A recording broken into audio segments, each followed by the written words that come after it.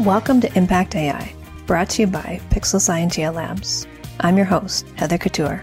On this podcast, I interview innovators and entrepreneurs about building a mission-driven, machine learning-powered company. If you like what you hear, please subscribe to my newsletter to be notified about new episodes. Plus, follow the latest research in computer vision for people in planetary health. You can sign up at pixelscientia.com/newsletter. Today, I'm joined by guest Erez Naaman, co-founder and CTO of Scopio Labs, to talk about blood cell morphology. Erez, welcome to the show. Hi, Heather. It's great to be here. Thank you. Erez, could you share a bit about your background and how that led you to create Scopio Labs? So my background is physics and math. My co-founder is also a physicist. His name is Itai. And the way that it started was we were both students for advanced degrees at the university, and we drove back and forth every day for about an hour to school and tried to think of ideas of what to do. And we both realized we wanted to do something that was for the good of the world. So something in healthcare or in that vicinity. So we started walking the halls of hospitals, looking for needs and talking to people there and trying to understand what is it that doesn't work.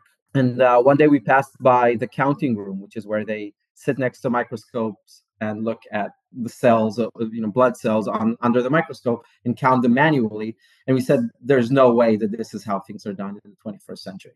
From there, it started off by wanting to do something with AI to help them, and then found out that there is no platform for scanning those samples. So it ended up being that we started off wanting to start with AI, then found out that the problem is actually in physics, in how to do the actual imaging. So we solved that problem first, and only then, when we created that unique data, did we start applying AI to the analysis. So we kind of closed the circle on it. So it was more of a bit of luck, a bit of tenacity that led to where we are. So what does Scopio do today, and why is this so important for healthcare? So Scopio manufactures platforms for analysis of morphology of blood and bone marrow. There is a common misconception that complete blood count, which is the most common lab test in the world, is an automated test, but is actually not a diagnostic test. It's a screening test. Every sample that has any kind of clinical indication of something being out of the ordinary, the complete blood count raises a flag, and it actually goes to someone who looks at it under a microscope. That's done about 600 million times a year, which is a little known fact, but it's actually extremely manual.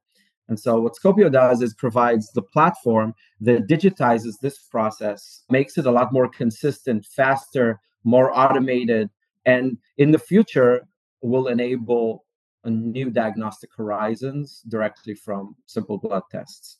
And what role does machine learning play in this technology? So it is actually quite essential to the analysis. We scan the blood sample, which contains vast numbers of cells, and we analyze them using machine learning. We actually have to differentiate between many different kinds of cells in the blood, and that is done using machine learning, which is kind of the basis for our analysis, right? So there's a first step of the imaging, which is done without machine learning. It's based on super resolution under a technology that we've developed. But after that comes the machine learning for the analysis of the sample. So the general premise is that using machine learning on these images, you can detect each individual cell and then classify it into one of several different types that are important for the complete blood count.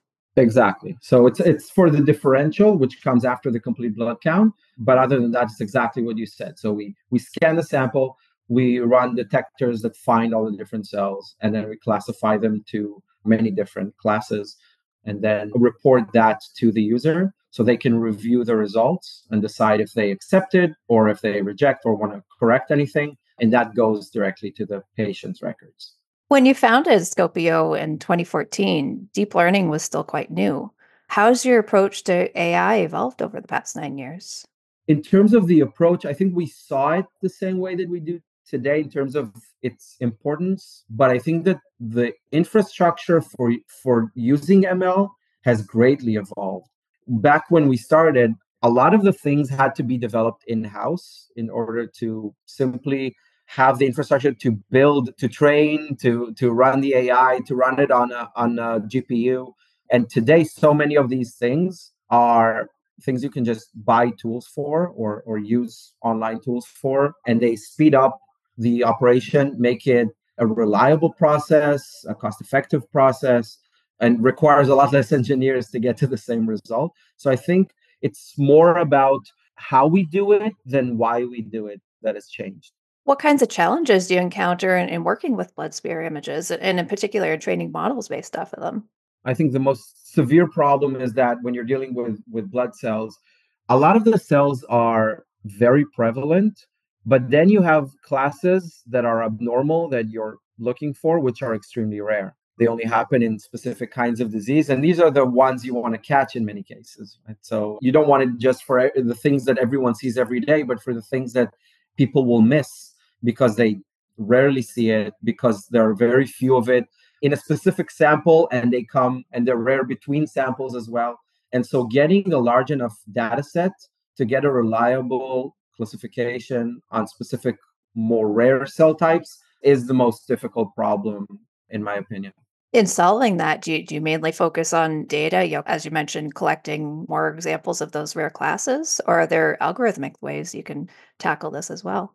So it's always a combination of the two. We have to collect a large enough data set. And I think that's always the case for machine learning. You do have to have enough samples for the algorithm to learn from that.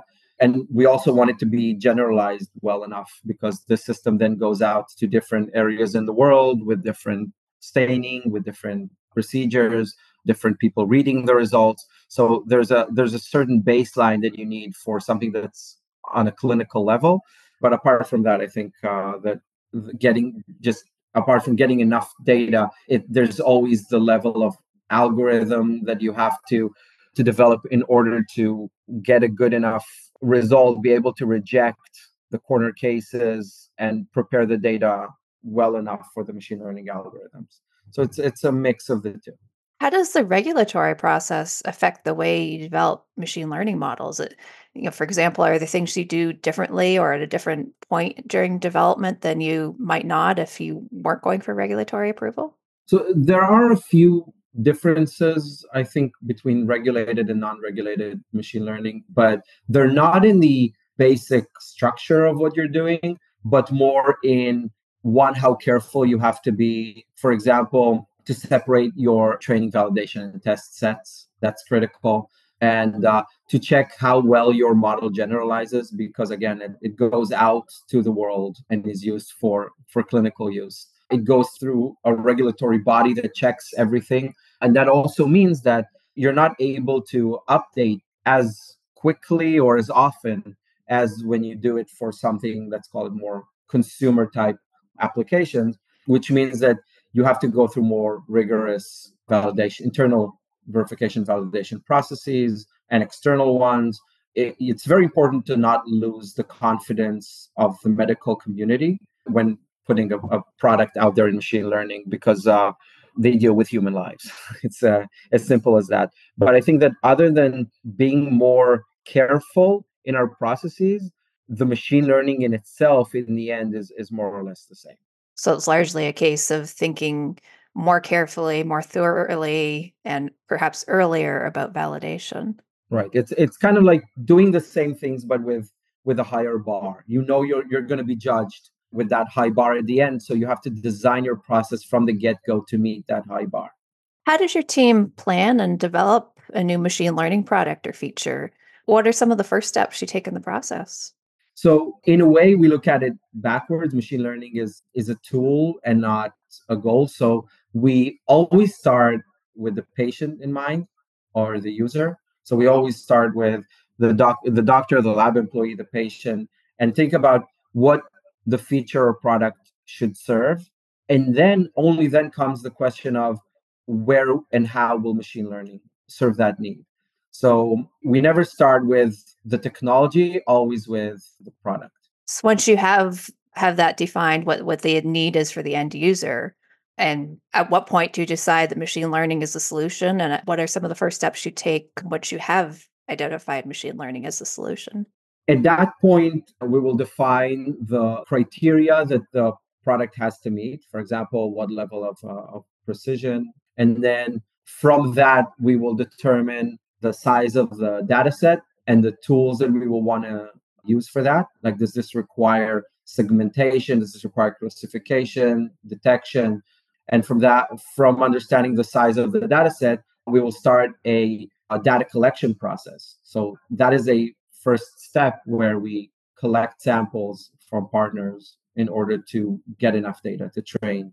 And that helps us build the timeline, because there's a first step of data acquisition, and then there's a step of development, maturation, and then verification, and of course, going through the regulatory process with it. How do you decide what type of machine learning model to apply? How do you work through that process? First of all, we have, because we are already FDA approved for many of the tasks, we already have tried and tested algorithms that we use. And of course, we follow the state of the art. But when we're trying to do something new, we typically will try a few approaches at the same time and choose the best one. So we'll take 2 or 3 approaches that academically or by industry standards meet or are fit for the task that we want to perform. And then we will test those head to head and choose the best one. So it sounds like there might be a little bit of research to figure out what the state of the art is for solving that type of problem, and then certainly a fair amount of experimentation to evaluate each and compare them. Yeah, and I do think that as time progresses, that part becomes less and less central, because one, we have a lot of tools already that we know how well they perform and are already out there.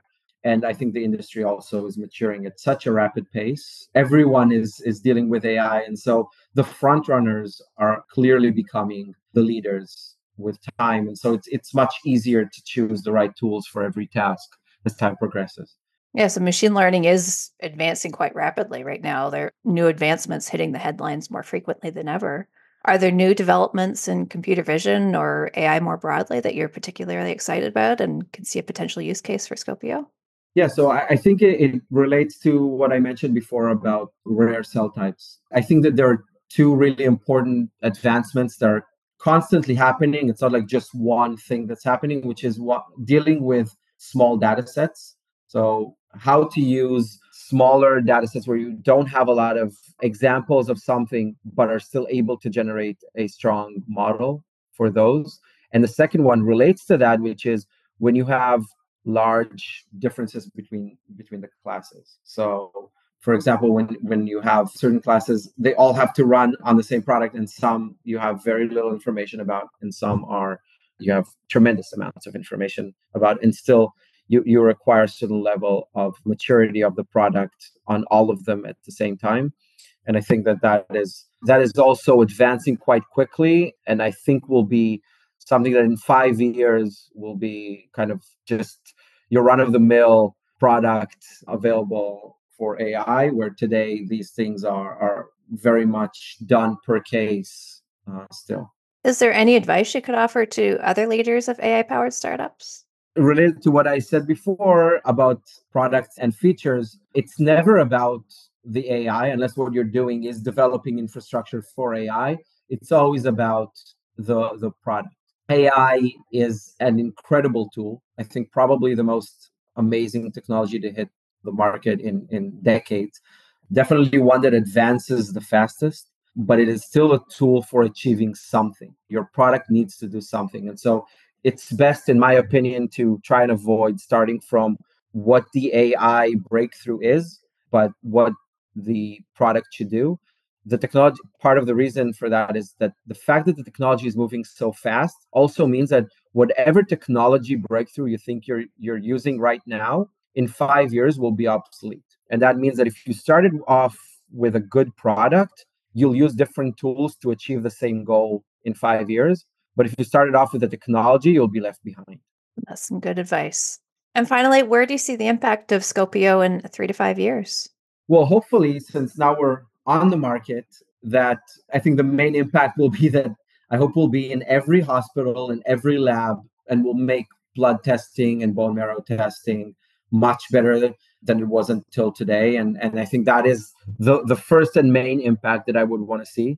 And the second is that I think that people will start seeing our new applications and future things that are coming, which are beyond what the industry has imagined until today. And that will enable just a new wave of first-line diagnostics, first line being the tests that you run at the moment you walk into a facility, and they take your blood and they just run tests to see what's wrong with you. And we will be able to make those so much more powerful than they are today. And that will lead, I think, to generally better health in the population. So that's what makes us wake up in the morning, me personally as well. And I hope that that's where we'll be. Well, I look forward to following you and see where this goes. This has been great. Erez, I appreciate your insights today. I think this will be valuable to many listeners. Where can people find out more about you online? You can go to www.scopiolabs.com. There's a lot of information there about our products, also about open careers in the company. Perfect. Thanks for joining me today. Thank you so much. Thank you for having me. All right, everyone. Thanks for listening. I'm Heather Couture, and I hope you join me again next time for Impact AI. Thank you for listening to Impact AI. If you enjoyed this episode, please subscribe and share with a friend. And if you'd like to learn more about computer vision applications for people and planetary health, you can sign up for my newsletter at pixelscientia.com/newsletter.